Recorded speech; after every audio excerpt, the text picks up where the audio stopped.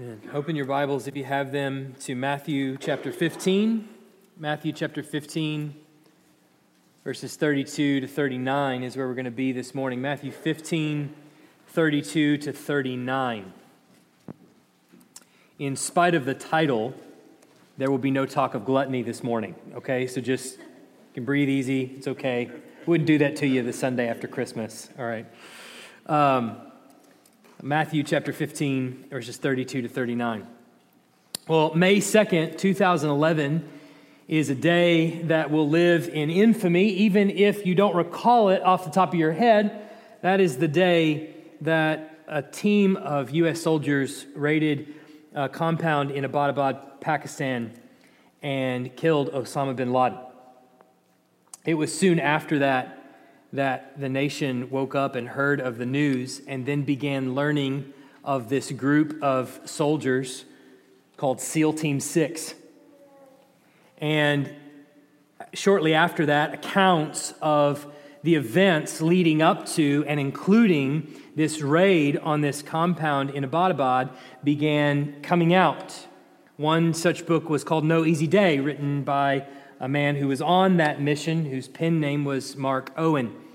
He talked about the days leading up to the going into Pakistan to raid this compound. He was on his day off, got a call that they would soon be potentially going to an undisclosed location.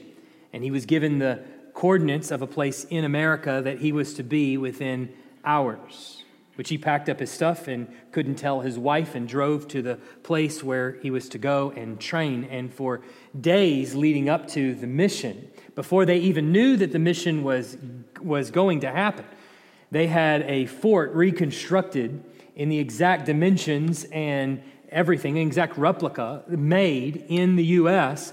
of what they would encounter when they got there.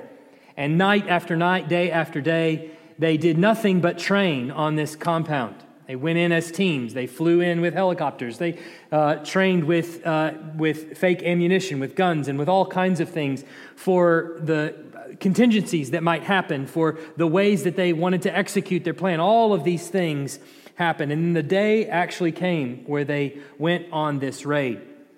They come into the compound and the helicopters land, and one of them crashes in the backyard of this compound.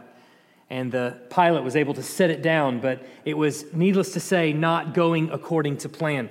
But according to Mark Owen in his book, and according to many others that were there at the time, the response of SEAL Team 6 was exactly like what you would expect it to be for someone who had undergone such training.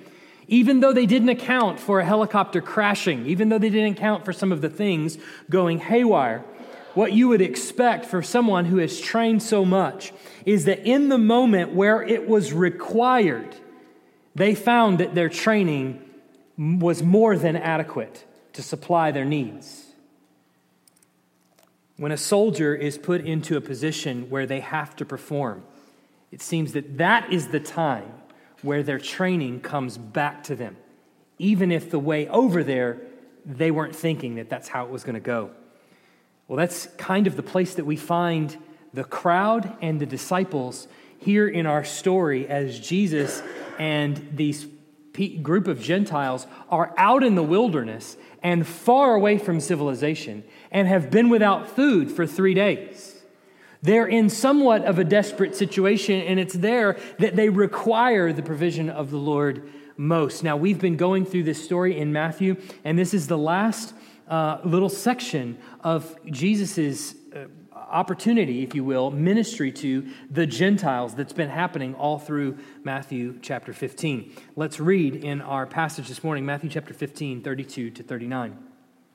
Then Jesus called his disciples to him and said, "I have compassion on the crowd because they have been with me now 3 days and have nothing to eat.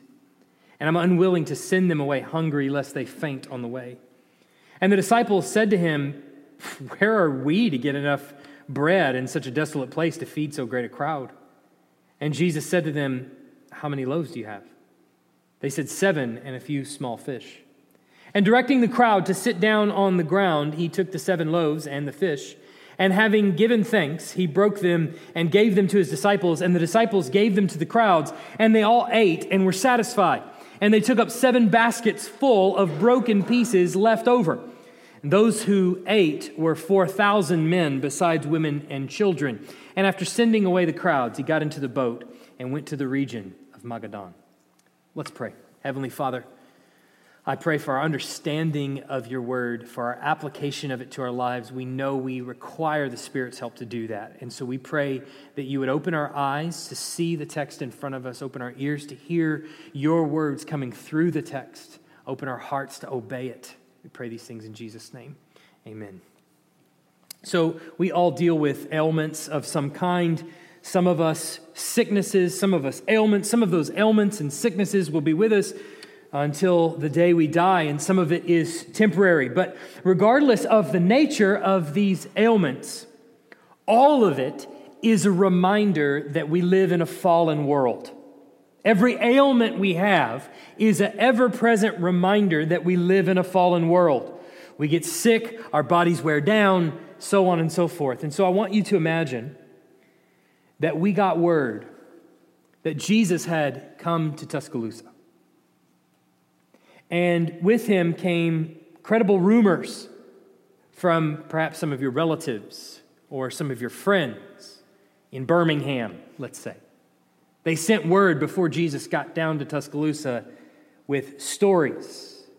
You started telling people these. I had this cousin who she had really bad back problems and she couldn't do anything. And then Jesus reached out and grabbed her by the hand and lifted her up, and now she's jumping on the trampoline with her kids. I had this friend who had a stroke, and he lost all use of the left side of his body, and he couldn't do anything. And Jesus reached out and touched him on the forehead, and now he's running marathons. Imagine the feeling that you would get of anticipation as Jesus was coming your way with all of these credible stories. Imagine you're hearing on the news channels everywhere that the beds at Children's Hospital in Birmingham were all empty because Jesus went to the hospital and room to room, he went and healed all the kids there, and they all just took the IVs out and just walked out the door. Imagine the excitement then when this miracle worker comes to Tuscaloosa. And we all begin taking our sick and our ill and our dying. We all begin taking them to the feet of Jesus. And everything from high blood pressure issues all the way to blindness is wiped away. From cystic fibrosis all the way to amputees. Limbs are growing back. People are walking away. Everything is completely and totally healed. Envision yourself on the mountainside next to this man or on the hillside next to this man. You wouldn't just be excited that you were healed. You would feel as though with this man, the curse of the fall has been reversed. It has been turned back. That it no longer exists. Well, this is where we find Jesus and this crowd of people. He has just come to their town. He has healed their sick. He is about to replicate a miracle that he has done for us just 4 weeks ago. For the disciples, we don't know exactly how long, but it's been some number of days at the very least since he has multiplied bread for a group of people. This time, though, it's not for a predominantly Jewish audience. This time, it's for a Gentile audience. And there's the difference in the passages. Now, you might say, well, we've seen this miracle before. This sounds exactly like the feeding of the 5,000 that we saw just 4 weeks ago. And you would be partially correct.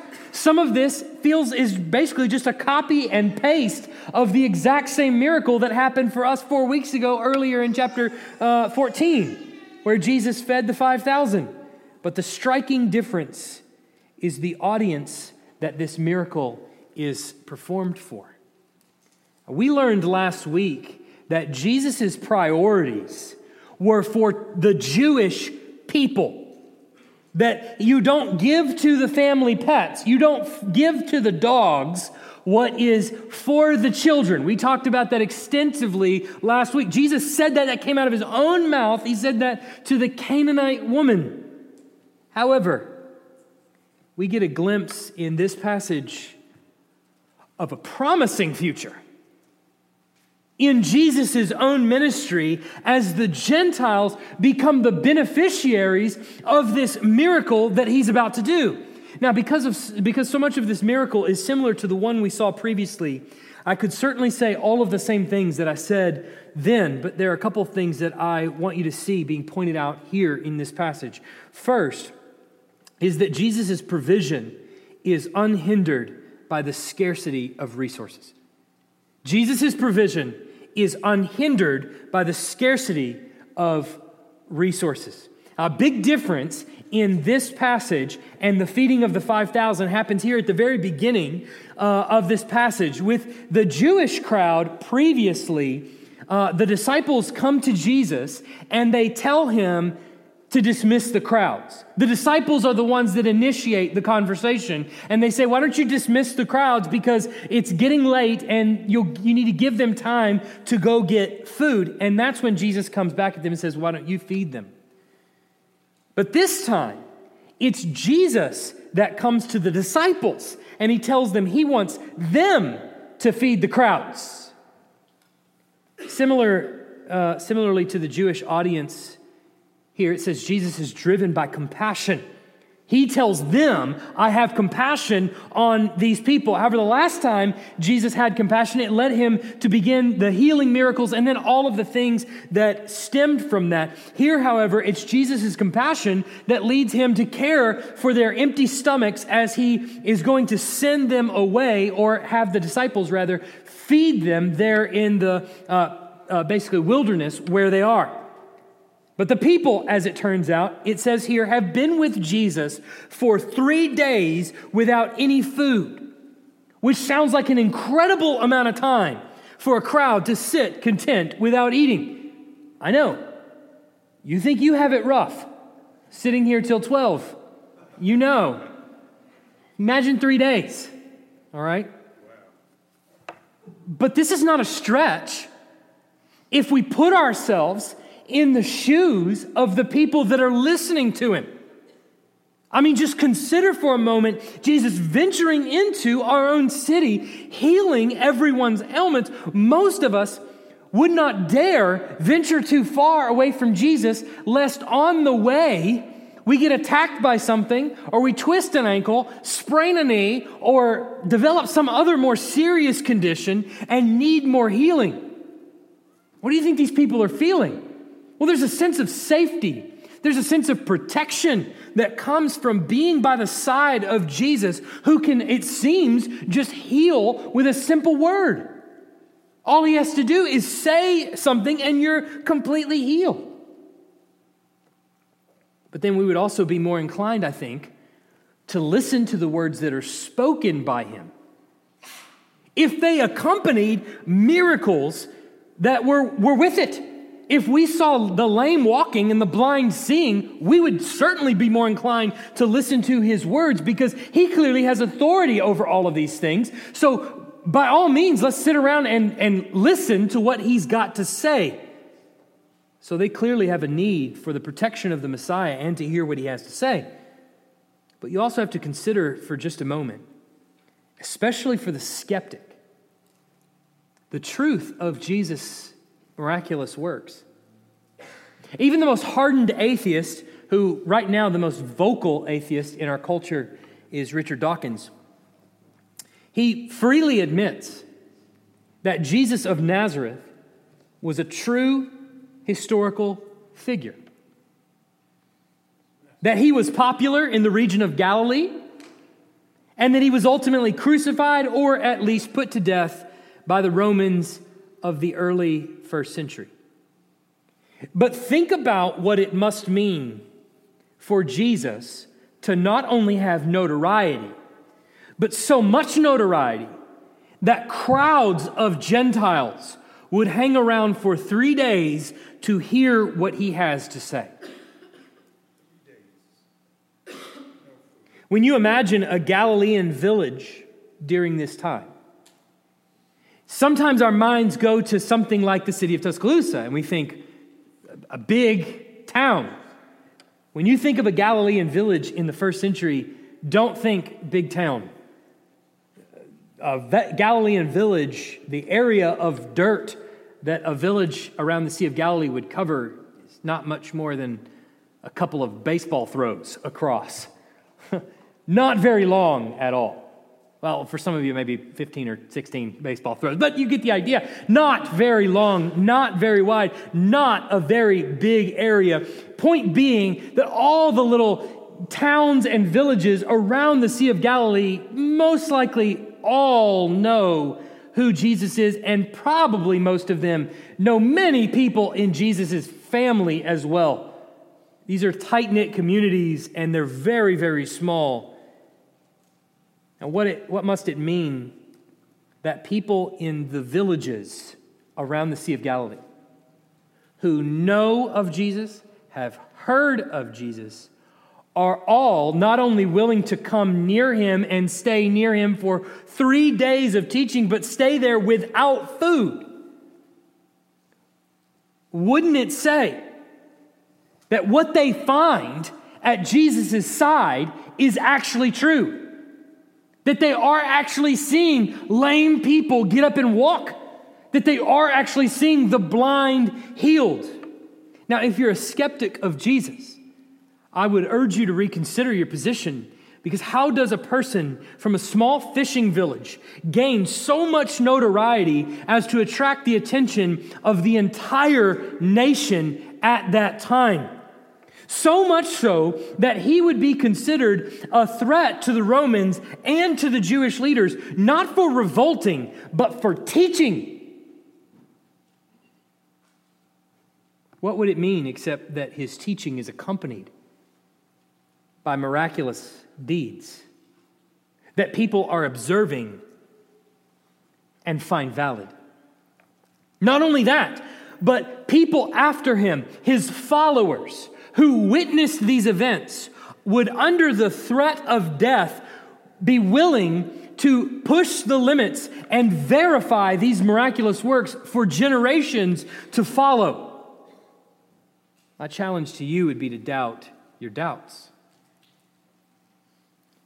But these crowds are there for 3 days. They're without any food, and Jesus approaches the disciples, and he tells them in verse 32 of his compassion for the Gentiles and his unwillingness to send the crowds away. He says, lest they faint on the way. But notice the subtle change that's happening here.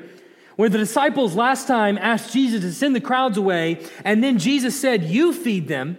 This time, Jesus, it seems, is going to the disciples, and he's putting the onus on them to feed the crowds right away.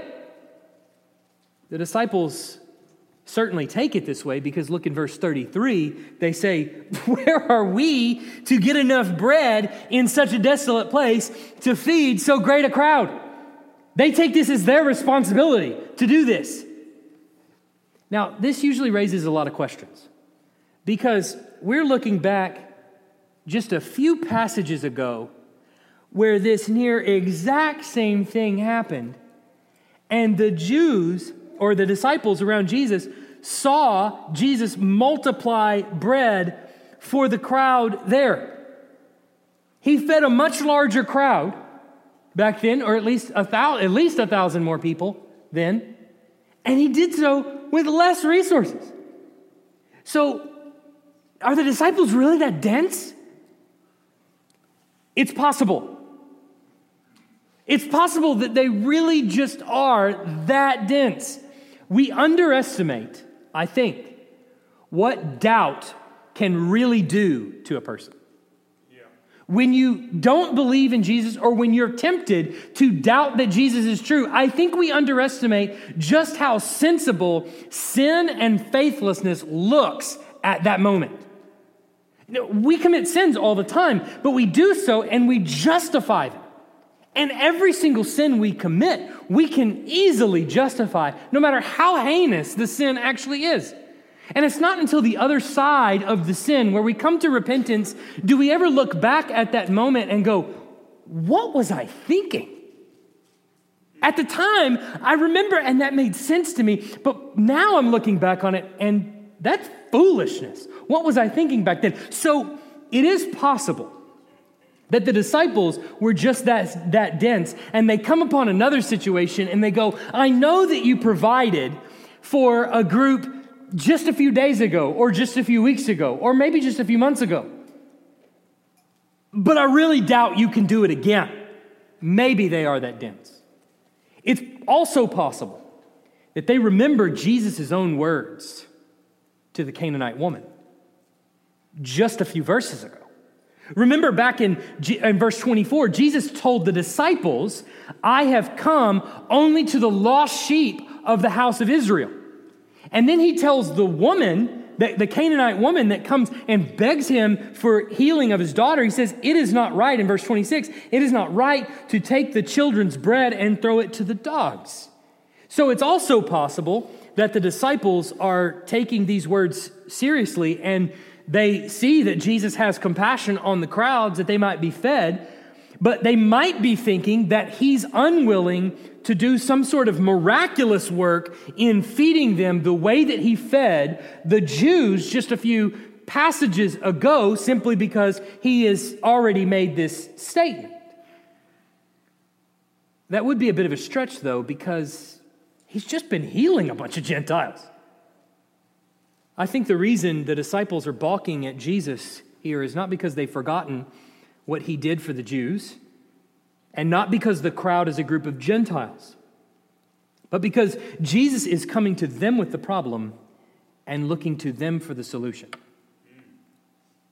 And I think what they have forgotten is what Jesus told them all the way back in chapter 10.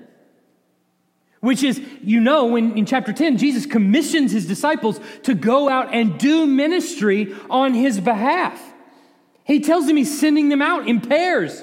They're to go, and he gives them authority over demons, to cast out demons. He gives them authority in his name to replicate his ministry. He gives them permission to do things that would otherwise seem impossible for the crowds that they're going to. And we know from the other Gospels that they actually do go and do some of this, and they do have some success with it. But here he comes to them for the solution, and they're saying, what do you want us to do about it?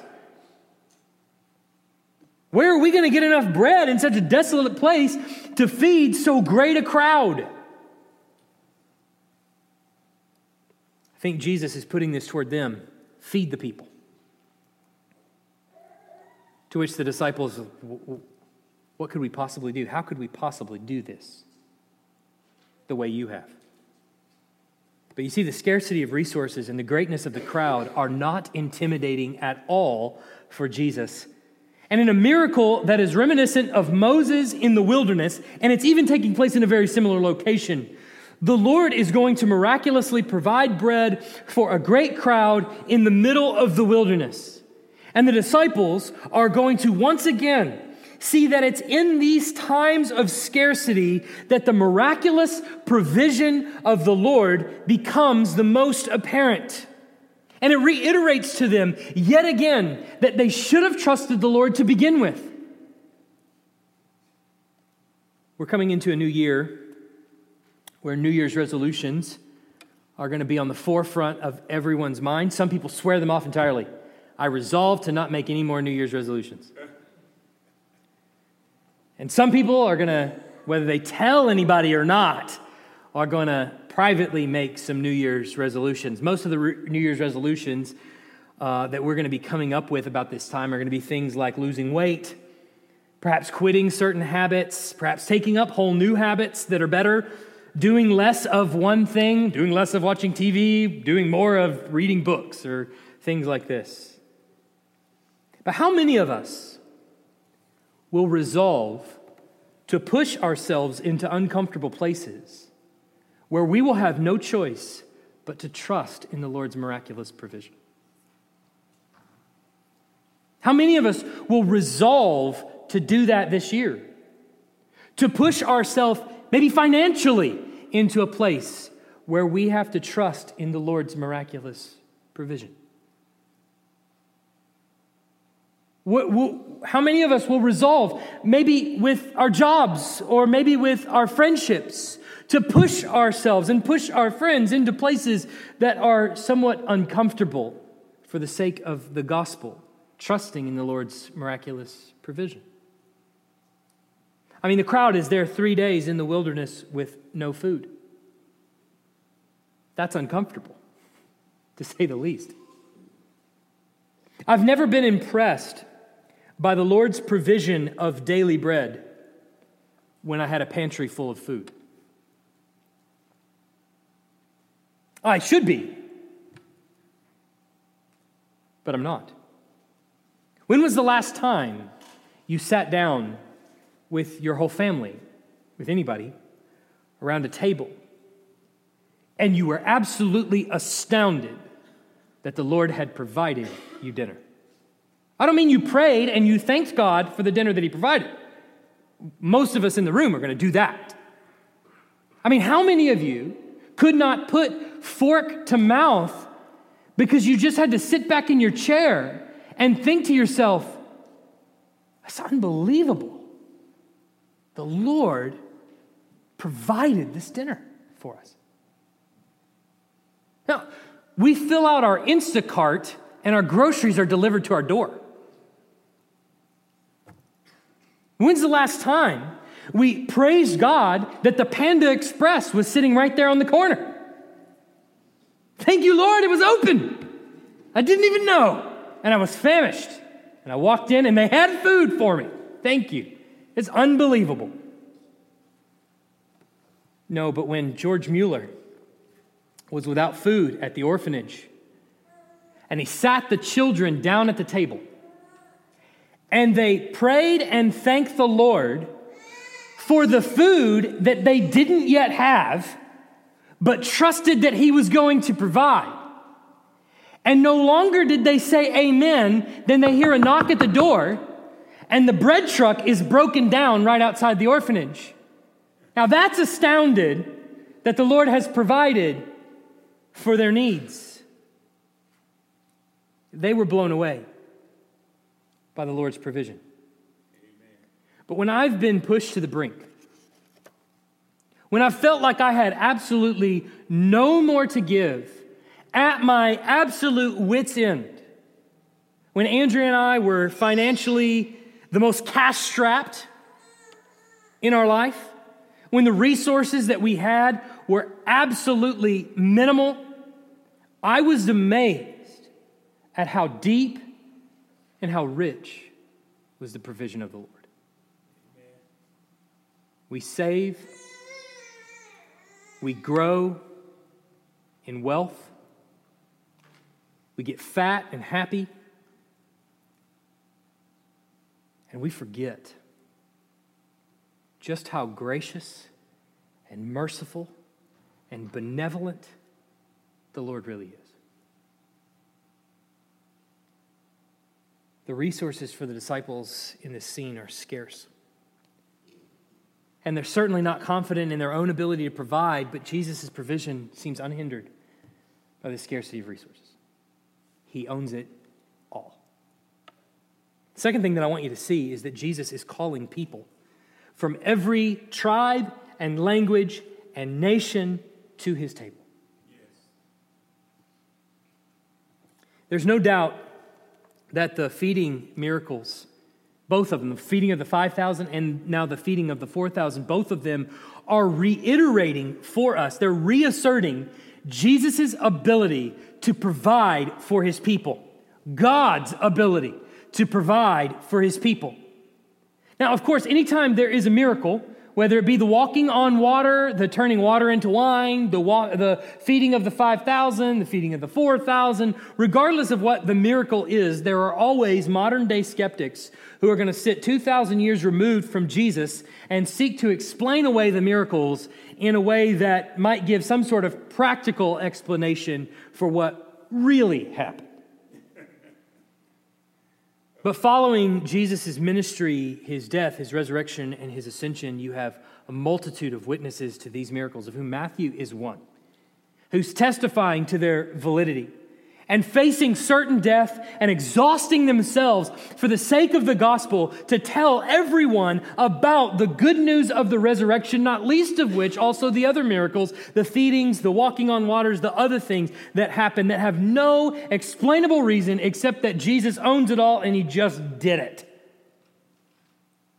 So Matthew clearly includes both of these miracles to reassure his disciples, lest you be unaware that he is in charge of it all and is capable of multiplying bread miraculously for all of the people that he wants to. However, I think there's also other things going on in this passage too, in addition to that we should learn. I'm going to repeat what I said a few weeks ago in the feeding of the 5,000, because I think the same thing applies here. There may well be an intentional connection that Matthew is helping us see between this meal that these people share with Jesus, the great provider, and the Last Supper that Jesus shares with his disciples toward the end of this book.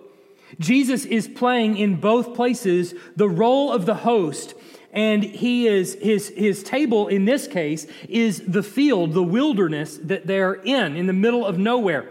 And his portions that he starts with are meager at best. Nowhere near enough, it seems, to feed 4,000 men, let alone their wives and children. But in this meal and in the Last Supper, when Jesus plays the role of host, we see this same pattern to this meal. He takes, he gives thanks, he breaks the bread, and he gives to the people.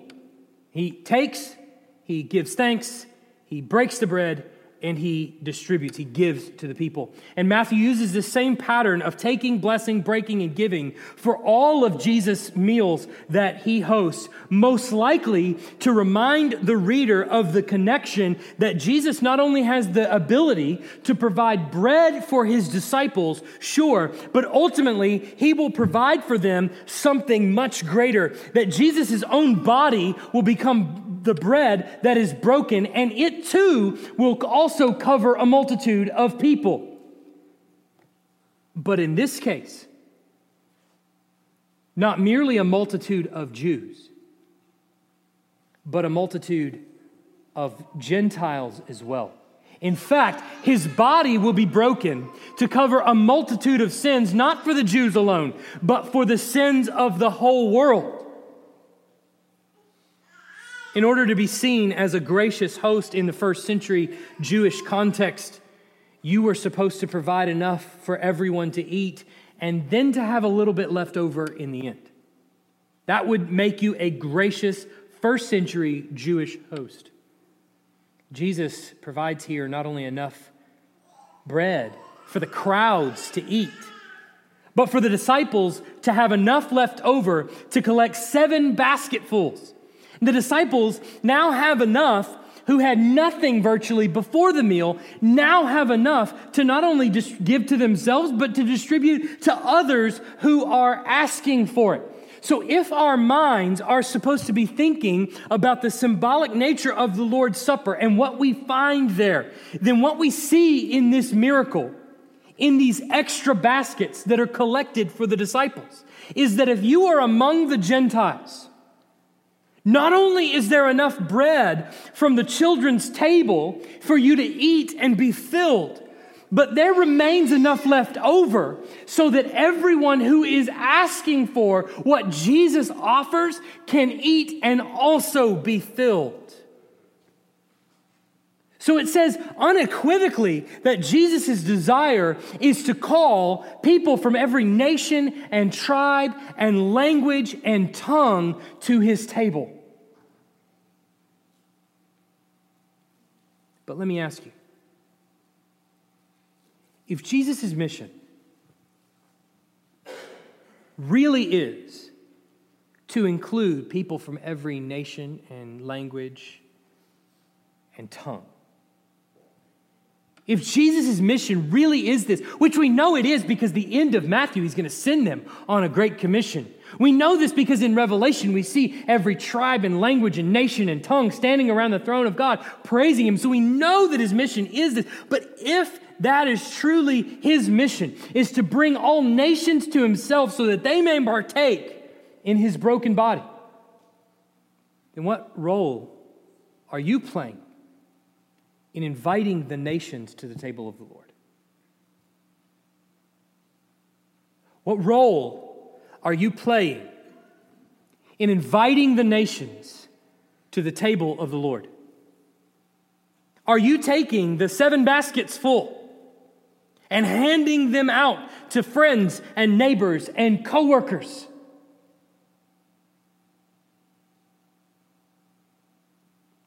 What role do you play in seeing that the nations come to Christ? That includes parents with children. What role do you play with your kids in the home of seeing that they have the bread of life to eat from? That includes workers in the workplace, whatever your job. What role are you playing there in work of ensuring that your coworkers have access to the bread that Christ provides, that they can come to the table of the Lord? Or is your plan on Judgment Day to stand before the Lord and say to Him, Lord, where would I get enough bread to feed so great a crowd? There are reasons that we give for failing to share the gospel with others. There are many, perhaps more than I'm going to name. But the point is, we use them often for failure to share. First is, I don't know enough.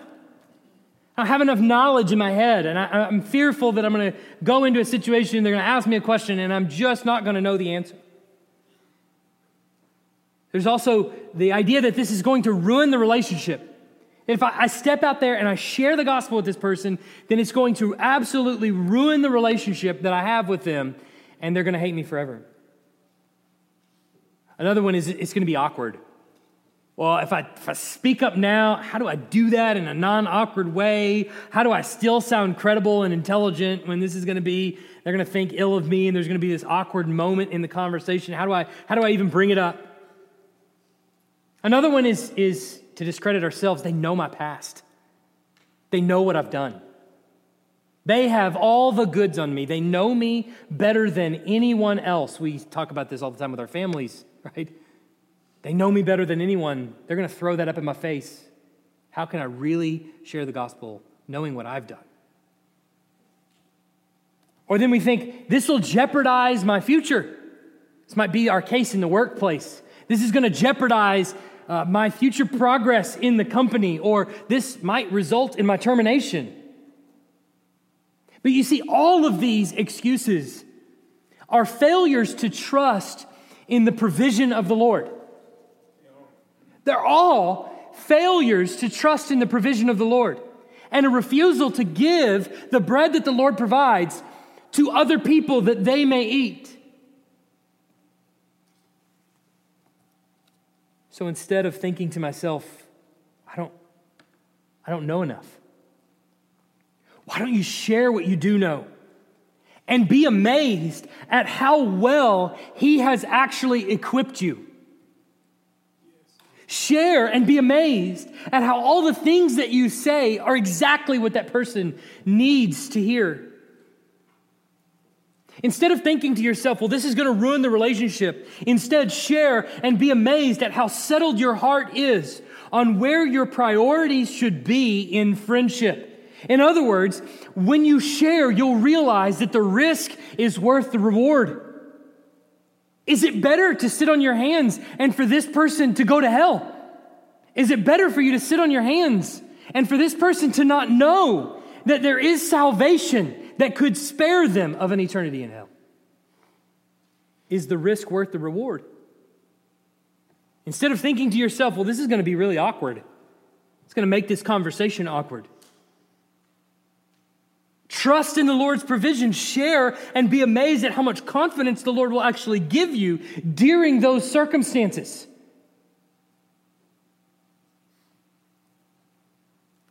Instead of thinking to yourself, they know all the things I've done. They know my past. Instead, share and be amazed at how your past actually becomes a gateway of hope for the grace and mercy of the Lord to be communicated to someone else. Your past will become hope for someone else's future. All of the excuses you use to discredit yourself. Someone else out there is struggling with that exact same thing, and they don't have the hope of Christ. And they may throw it in your face, but it gives you the opportunity to articulate the gospel to them. Yes, I struggled with all of those things, and some of them I still struggle to this day with. But how great and how merciful is Christ, who has forgiven me of those things. And his word tells me that he's faithful and just. And if I confess my sins, he's faithful and just and will forgive me of my sins and cleanse me of all unrighteousness. He'll do the same thing for you too. Instead of thinking this is going to jeopardize my future, share and be amazed at how little you'll actually care about your earthly future. You'll realize this is the mission God has his church and his people on. This is what matters. This is the reason he has put you in your workplace around your coworkers. This is the reason he has put you in your neighborhood around your neighbors. This is the reason that he has put you in the place that he has put you in, so that you can distribute the bread to other people. Like a soldier going into battle. You will not know the radical provision that the Lord will give to you until you find yourself in the wilderness and in absolute need of it. He doesn't give it to you beforehand. He gives it to you when you require it. Step out and trust that he will. Step out and see how gracious and how merciful and how abundant are his resources. Let's pray. Heavenly Father, thank you for your word. Thank you for how it testifies to us time and time again. How sovereign and how gracious and how merciful you really are.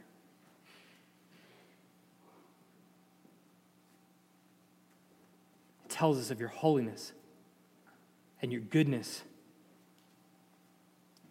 It tells us of your wrath and your grace. It tells us of judgment and eternal life, and everything in between. Where could we go to find some other source of provision other than you? Where could we go where we would have it better than we do right now? The answer is nowhere. Lord, you know that. And you're showing that to us every day. Give us eyes to see it. May we be astounded at our dinner tables at how merciful and gracious your provision. May we be astounded in our workplaces at your graciousness and your provision. May we be astounded as we share the gospel with people at how much you are willing to provide for us. At how often you bring to mind all those verses that we think we've long forgotten. At all the times where your Spirit gives us the words exactly the way we need them at the time where it's required. Give us the faith to step out and trust that what you provide really is enough and that you're not limited. I pray these things in Jesus' name. Amen.